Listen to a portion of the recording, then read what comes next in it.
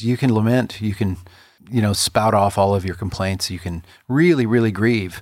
And then I think we do have some responsibility, even if it's just the tiniest glimmer of, and yet.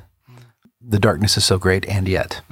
I will praise you. I will cling to the belief that the author of the story is good.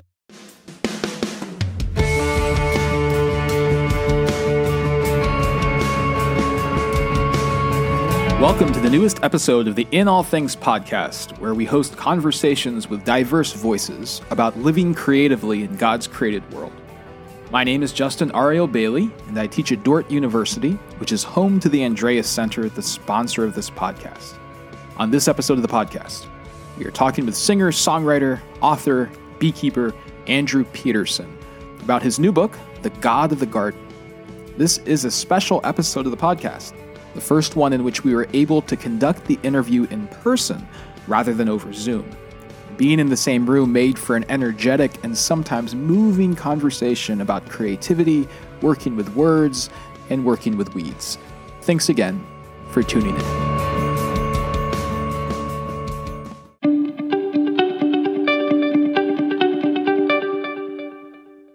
I teach a class on aesthetics, which revolves around three topics: imagination, beauty, and the arts. Since the class fulfills an upper-level requirement, it quickly fills up with students from a wide variety of disciplines. There are students studying art and graphic design, but there are more students studying computer science, business administration, and exercise science. This confluence of artists and non-artists often produces a feeling of inferiority in the latter group, the non-artists. They have this sense that they're not supposed to be there. The common refrain I hear from them is, "I'm not really creative." It always bothers me, even if I know what they mean. What they mean is that they are not skilled in the fine arts. They can't draw or paint. They don't write poetry or songs. They don't plan to make their living doing artsy things. And I get that. There are some people who are incredibly gifted and practiced in the arts of imagining and making, specialists of nuanced elusivity.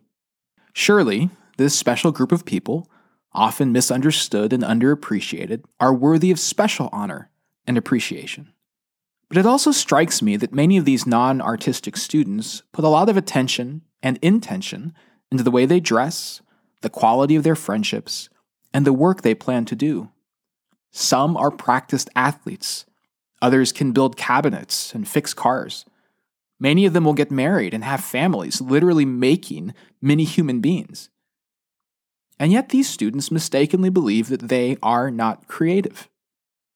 Christians believe that humans are made in the image of God the Creator, to be creative, to take the good start we've been given and make it even better. In a fallen world, we often go astray and use our creativity for selfish, even evil purposes. But the right to make, as Tolkien puts it, has not decayed. We make still by the law in which we're made. Whether or not we consider ourselves to be creative, most of us are seeking to make a life that is worth living, one that is compelling and capacious, with space to flourish for ourselves and those we love. Whatever our situation and setting, a family, a school, a team, a job, a piece of land, our impulse is to make it better. And when that desire decays, when our sense of possibility shrinks, when imagination withers, something has gone wrong. And we often need artists and writers, poets and musicians, gardeners and beekeepers to reawaken our creativity. To help us with this, our feature conversation on this episode is with Andrew Peterson. Peterson is a singer-songwriter, an author, and a keeper of 80,000 bees at the Warren, the piece of land in Nashville where he lives. He is the founder of the Rabbit Room, a ministry dedicated to fostering spiritual formation and Christ-centered community through story, art, and music. He has released over a dozen albums, written the fantasy adventurer series The Wingfeather Saga, and more recently, 2 books, Adorning the Dark and his newly released The God of the Garden. We hope you enjoy our conversation with Andrew Peterson.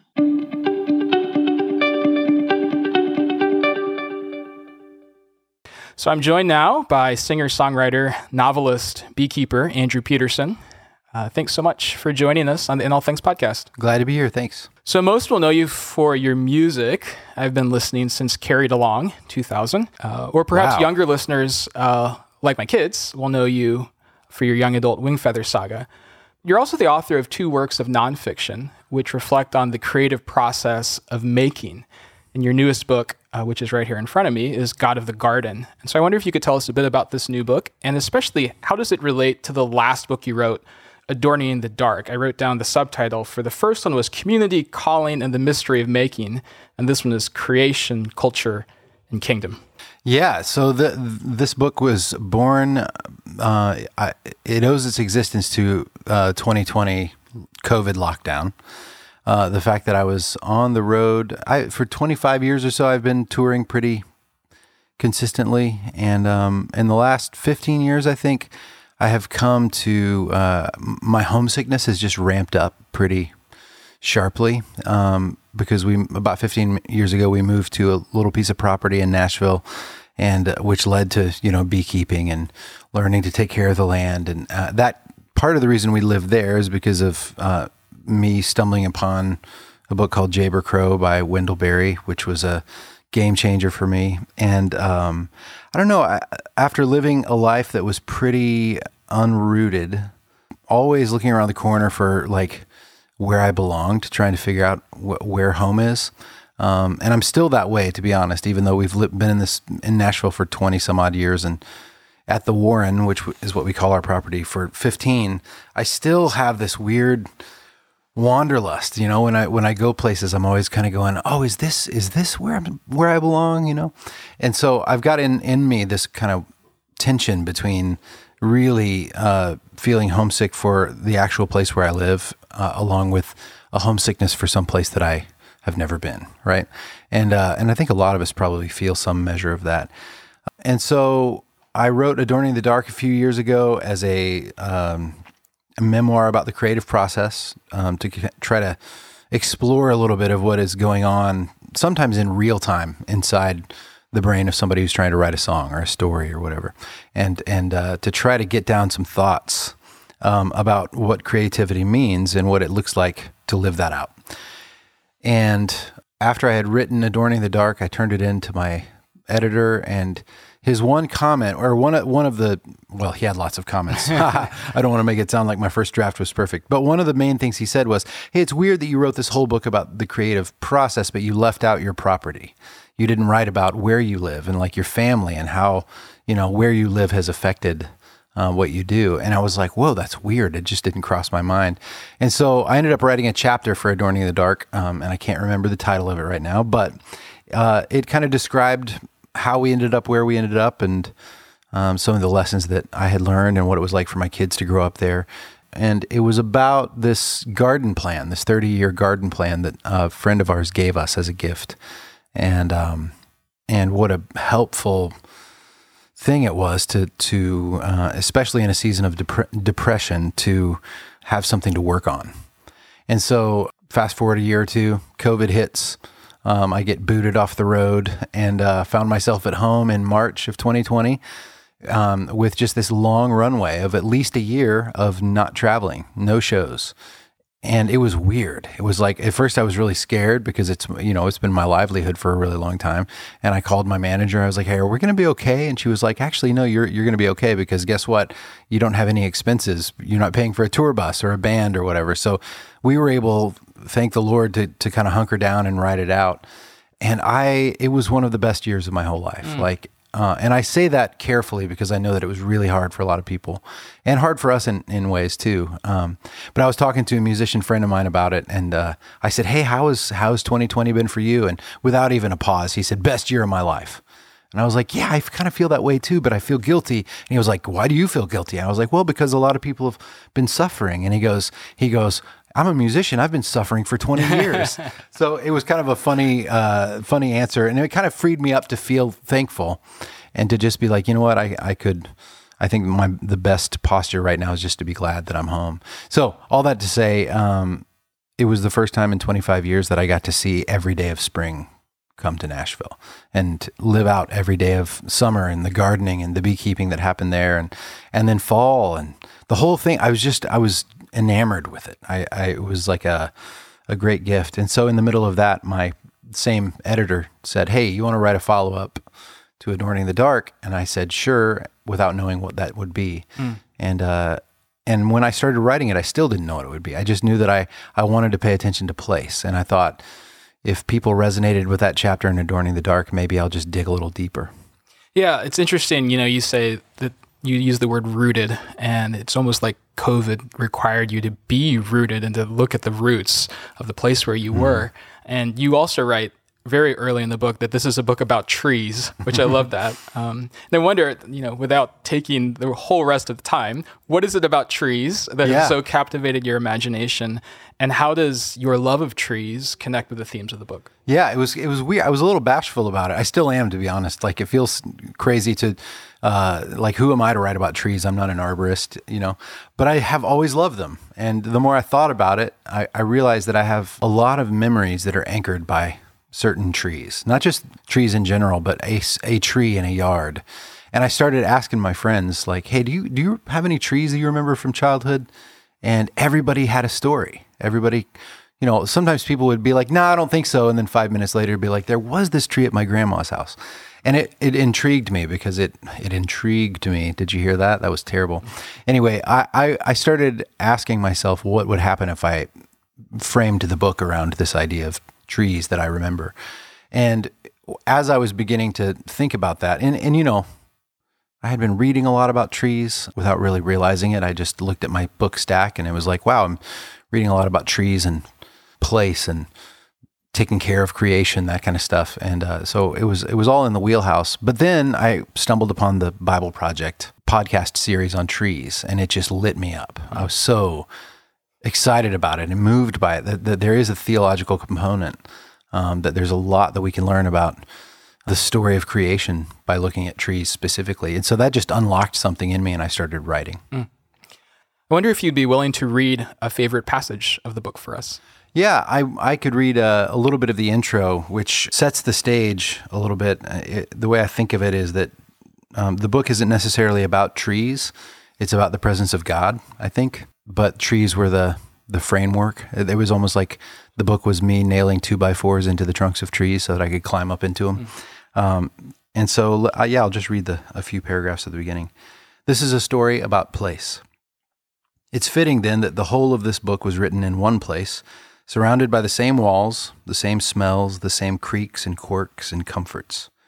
Because of my job, I've done a lot of traveling, so most of my songs and stories were written in all manner of places: coffee houses, church fellowship halls, green rooms, airplanes, park benches, and recording studios.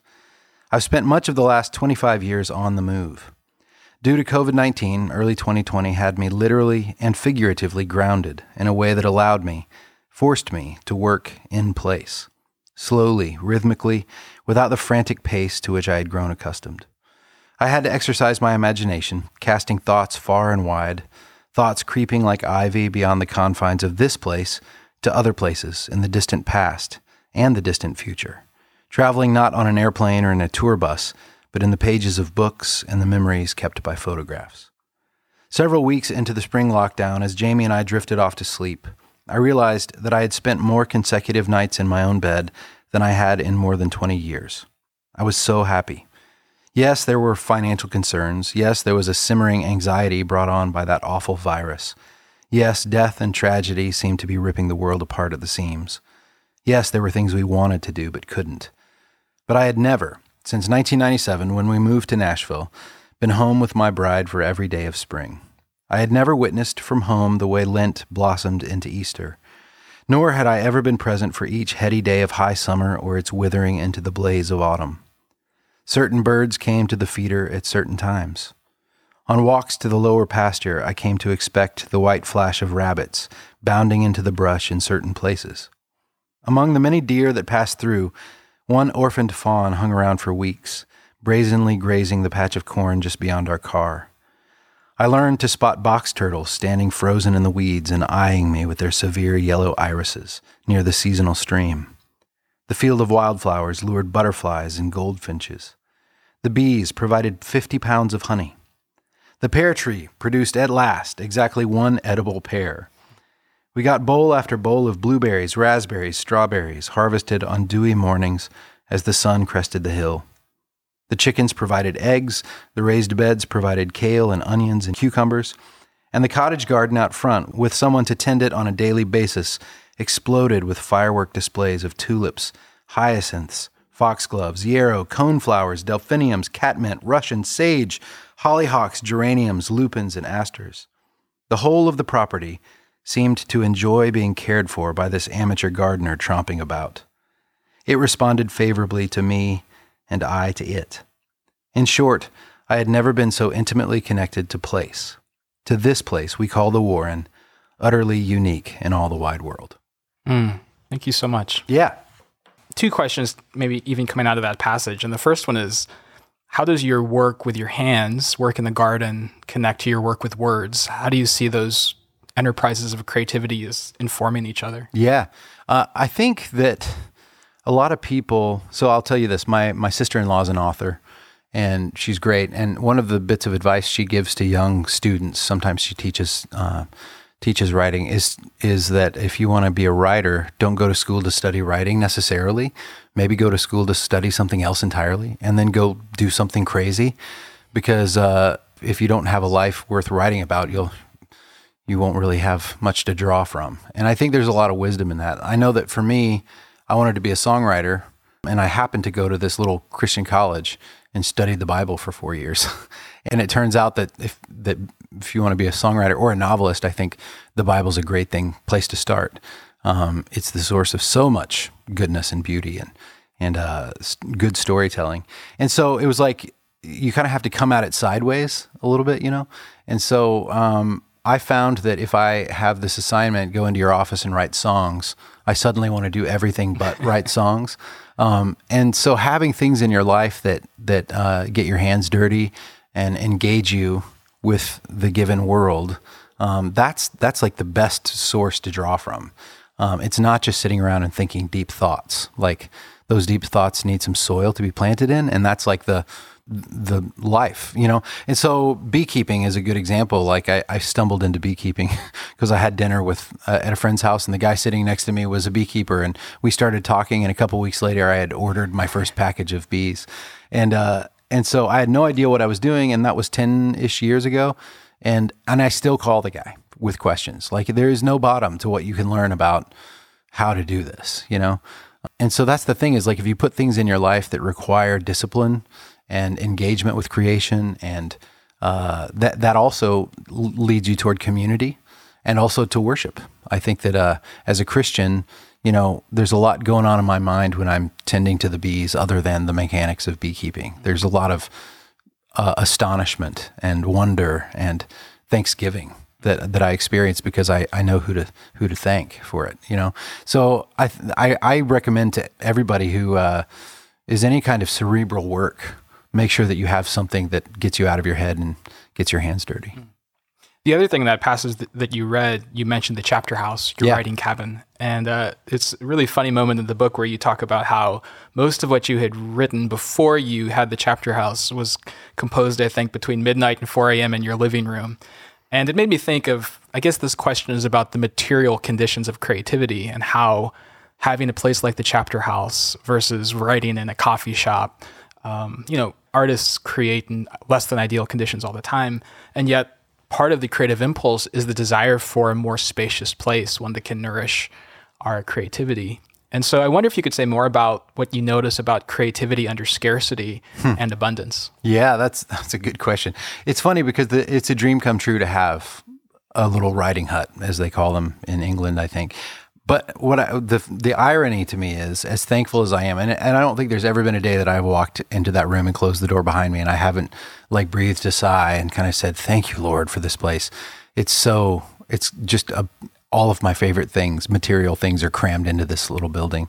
And so the interesting thing is that I have found that it is no easier to write with a writing hut than it was with that. It's maybe a little more, you know, there are some comforts that are there, but the actual writing is no easier. It is if you wait for the conditions to be perfect, then you'll never write. And I remember Anne Lamott, I was at this thing that I did with her, and she said something like, she was talking to a room full of writers, and she said, the best thing you guys can do to write the book that you started is to stop not writing it. Do you remember me? I said something about that in the book, and I just laughed. When she said that, I was like, that's exactly it. You just stop not doing it.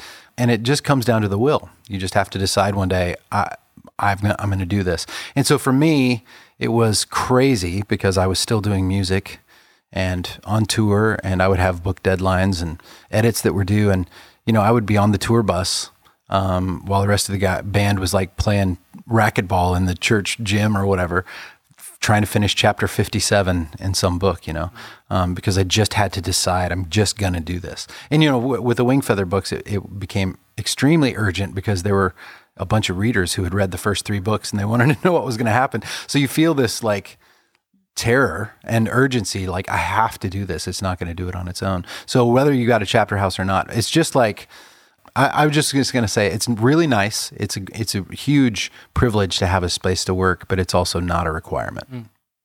One of the more moving parts of the book for me, and a passage that brought those unlooked for tears, was when you talk about being in Florida. And the story of childhood in Illinois is characterized by innocence and wonder, but then Florida is like the fall. It's the loss of innocence.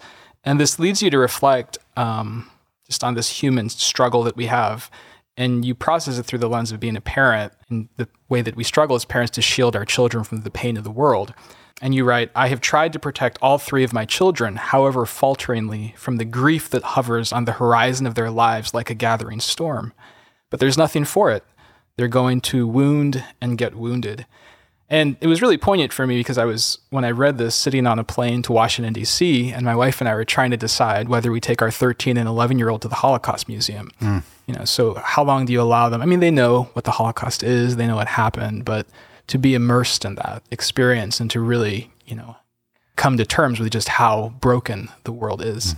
And so, everything about the yearling that you write about in the book was just really, brought tears to my eyes. And so I wonder if you could say more about living with this knowledge and helping others to live in it. How do we stay vulnerable instead of hardening our hearts and putting up our shields? I don't know. I just know that it's important. It's a good question. I also, when you mentioned the Holocaust Museum, I went straight there in my mind. We went there as a family too, and I remember weeping. And it was hard to decide how much of that for our kids to see. And they were about the same age as your kids when we were there. Did you take them? We did. Yeah. And carefully. I thought they did a good job of making it so that there were certain things that you couldn't see if you were under a certain height, But yeah, it threw me into a tailspin. I remember it was really difficult. But I think the thing where my mind went as you were talking was the fact that as a storyteller, it was important to me that like with the Wingfeather books, and I think this is true for the most part of the way our kids grew up, was that they understood that it wasn't just the world that was broken, that it was us that were broken too, And the G.K. Chesterton quote where somebody asked him what's wrong with the world and he replied, I am, there's a lot of wisdom in that.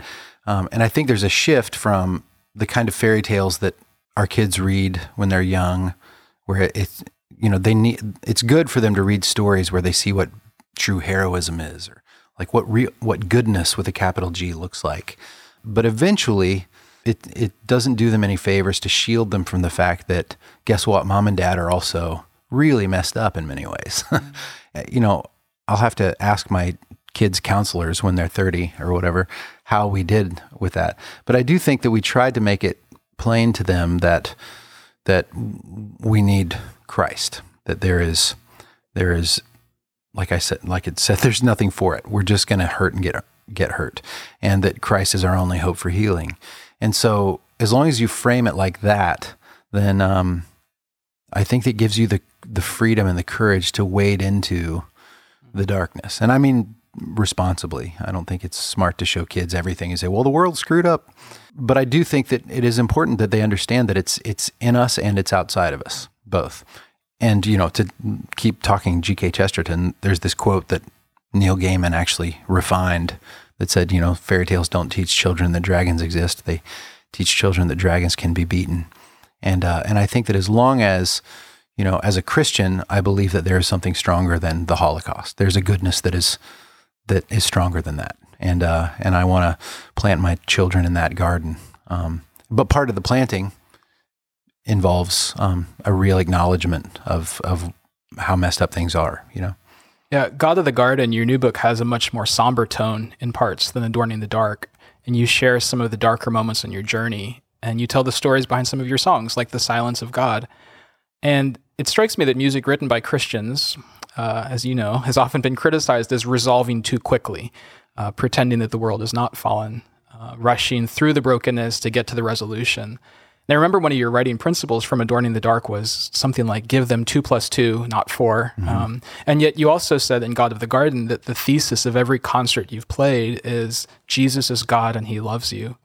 So how do you navigate as a writer, whether that's for your songs, which is a much shorter time domain, or for your novels, which is a longer time domain, the tension between fall and redemption? How do you make sure not to rush through that too quickly? Yeah. Well, I don't really know how to articulate it. I know that the presence, I say this in the new book, that the presence of pain is a part, the presence of the question is a part of the answer, right? That the fact that we feel that there's a wrongness implies that there ought to be a rightness, And so it's okay, like to let the pain linger. And, even if the thesis of the show is Jesus is God and he loves you, it doesn't mean that I come out and say that every time, I'm trying to do a less overt, less direct work than that sometimes. It depends on the context, obviously. But the way that a friend of mine put it, we were talking about that tension between Christian art being more or less overt, and she said something like, she was talking about the Wingfeather books. I don't want to make it sound like I'm tooting my own horn, but she said, they're not overtly Christian, they're deeply Christian. And so I think that it's a good thing for there to be art that is deeply Christian, that isn't overt, that gives people the 2 + 2, not the 4, And so the example that popped into my head was Tenebrae. I don't know if you grew up in a tradition that had a Tenebrae service, but Tenebrae is a service that happens in our church. It was like the Wednesday of Holy Week. So it's before Maundy Thursday. It's before Good Friday. It's just a time during Holy Week when we acknowledge and lament the brokenness of the world. And it kind of sets your heart up for Easter, and it's hard, man. Like Holy Week is tough, especially if you're fasting through Holy Week, where you're really feeling this thing. In our tradition, that on Palm Sunday, there's this dramatization of the crucifixion scene where the people on stage and the people in the audience actually rehearse the story. Somebody's reading the Bible and the audience gets to be the mob and we all yell, "Crucify him." And I've never done it when it didn't cause tears to come. You feel like, wow, I'm embodying, my part in the crucifixion of Jesus here. And it hurts. It hurts when you do it. And the service ends every year with, "Were you there when they crucified my Lord?" And we walk out of Palm Sunday and into Holy Week thinking, here we go. This is going to get heavy. So Tenebrae, which is a Latin word that means a darkening, is this service that I've been to different versions of it. But the one that I love is the one where after each scripture reading or poem or song, a candle gets blown out and it ends in darkness. And we just kind of have to sit in it.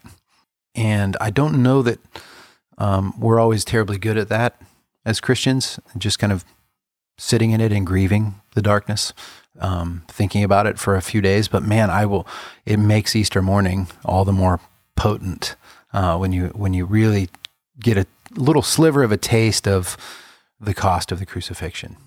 So yeah, I don't know if that gets to your question exactly, but I think that's the thing is you can do that and still let the thesis be Jesus is God and he loves you. The darkness is a part of that story.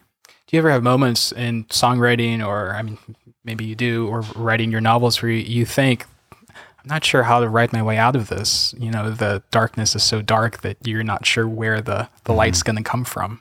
Yeah. Yeah, that's true. And a lot of times those songs end up never seeing the light of day, or they're a part of a larger work. Because the truth is, with all the talk about sitting in the darkness and being willing to confront it, the Christian story doesn't end there. You know what I mean?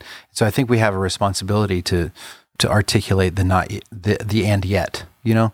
And I think I talk about that in Adorning the Dark, that the Vav imperative that Michael Card taught me, which is you can lament, you can spout off all of your complaints, you can really, really grieve.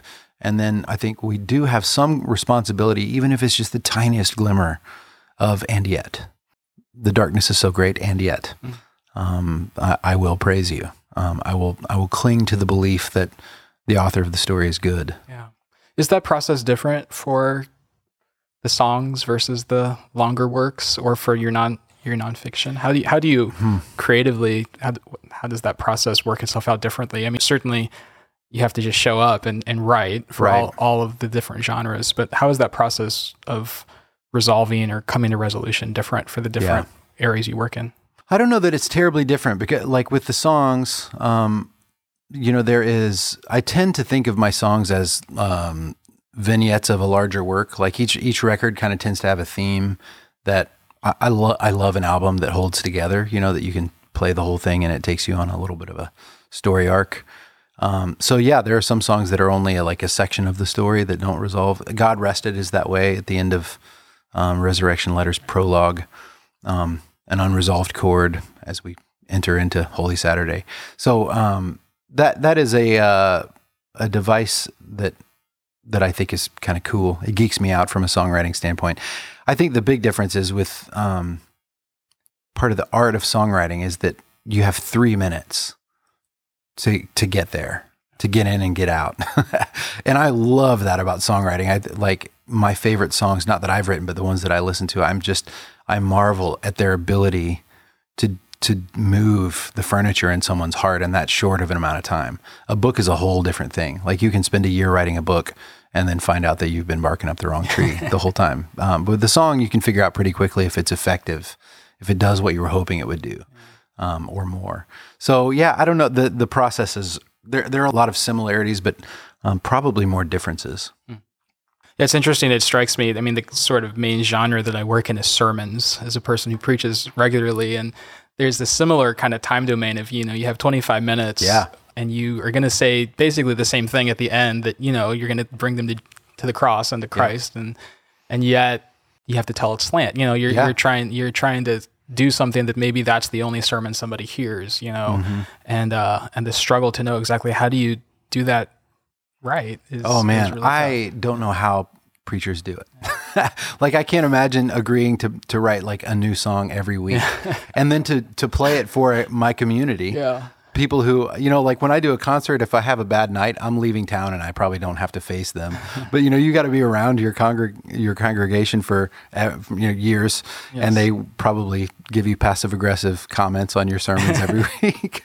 But I admire it a lot, but it's just like songwriting. There's so much similarity between novel writing and songwriting and sermon writing in that way.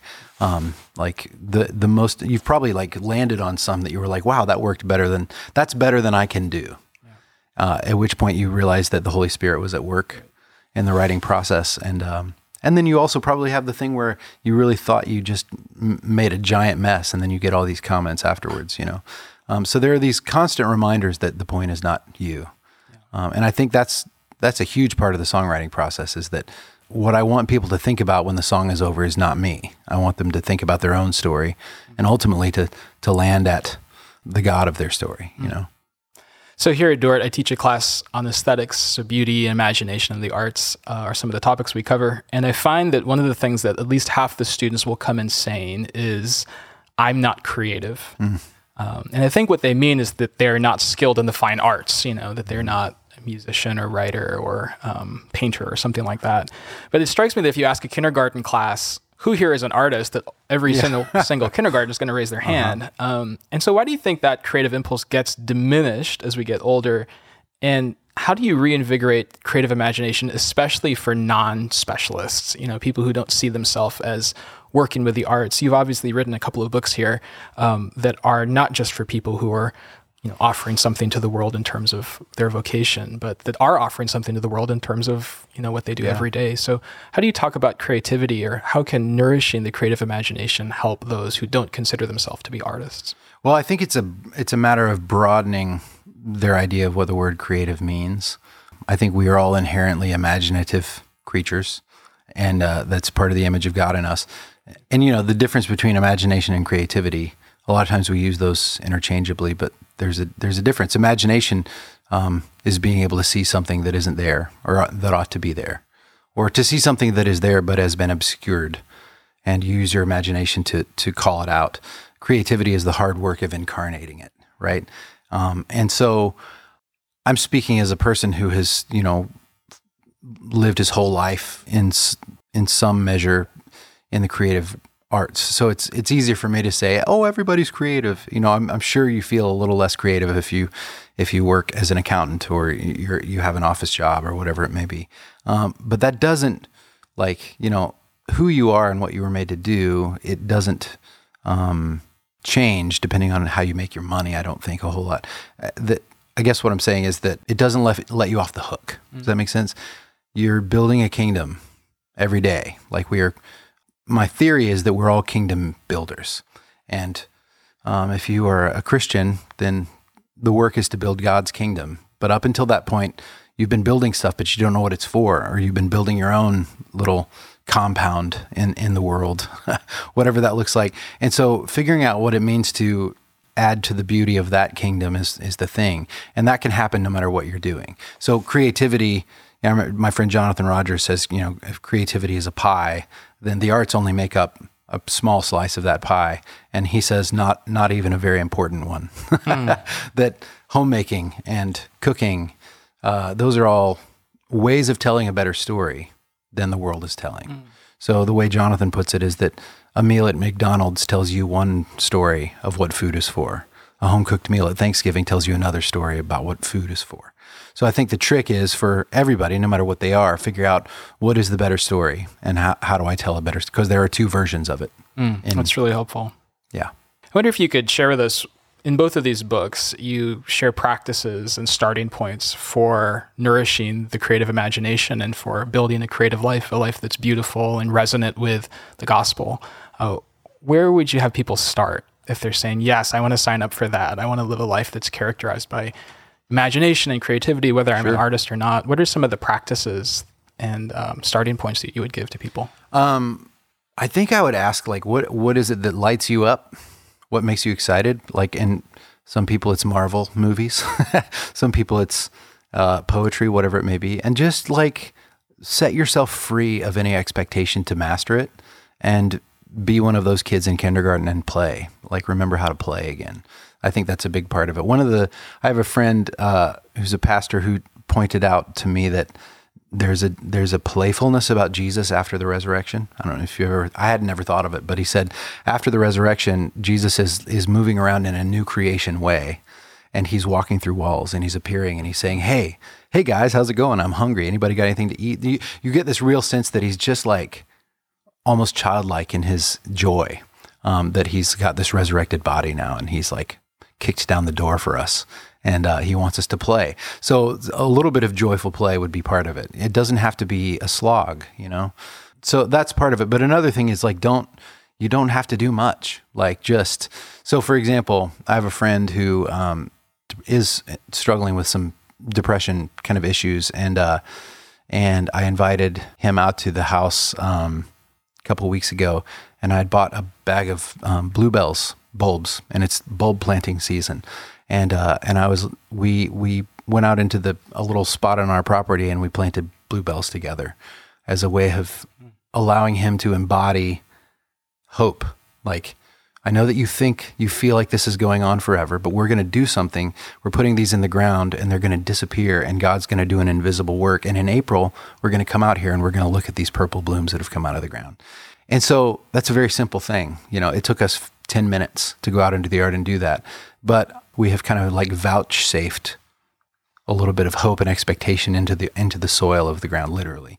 And in so doing, I think we're allowing God's creation to preach a little sermon to us. So it's little things like that. I don't think you have to, some people are but I don't have a garden. Well, you can go to the, Home Depot or whatever and buy a pot, put it on the windows, have something alive in every room, learn to take care of something. And I think there's a lot of scientific evidence that in prisons and in mental health places, that growing things changes us. It really does. So, not everybody has to be a gardener or a songwriter or a painter, but my hunch is if you follow your whim and the things that light you up, that you'll find little ways to push back. What would be some songs of yours that would pair well with God of the Garden? I mean, there's the ones you talk about in the book, but are there other songs that you say, that song that's what I was trying to say, even though I wrote it, before? The song that is the most, isn't in the book, but it's called the Sower's Song. A lot of the Burning Edge of Dawn and Light for the Lost Boy and Resurrection Letters, they all kind of deal with it. There's a song called Remember Me on Resurrection Letters that is my favorite song to sing because I didn't write it. My friend Ben Shive wrote it, but there's a verse in the song that paints this picture of the new creation of Jesus at his resurrection. It says, "The sun will stand on the mount again with an army of angels at his command, and the earth will split like the hull of a seed wherever Jesus plants his feet. And up from the earth the dead will rise like spring trees, robed in petals of white, singing the song of the radiant bride, and we will always be with the Lord." And when I sing that song, it's such an evocative lyric, like the picture of Jesus walking through the new creation, and everywhere he steps, it's like the hull of a seed breaking open. And it takes my breath away. It just makes me want to see him so badly. But I think also that same song has the line, the hills remember green again. That here in the Midwest, you guys know spring in a way that people in the South don't. Like I in Florida, it's kind of always spring, it's always green, but you guys get this real glimpse of the return. It's almost like spring is the answer to a prayer that winter has been praying. And don't miss it. Just pay attention to it, I love that when COVID first hit and everybody was on lockdown, I think you may have heard me talk about this, but it cracked me up that one of the biggest Google searches was, "Why are the birds so loud?" Like people really thought that the birds got louder because everybody was still. Yeah. The birds were no louder. It was just that everybody was paying more attention. So maybe that is the better answer to your question about how to start. Start by paying attention. Our guest has been Andrew Peterson, singer, songwriter, novelist, beekeeper. Andrew, it's been such a pleasure having you today. Thank you very much, Justin.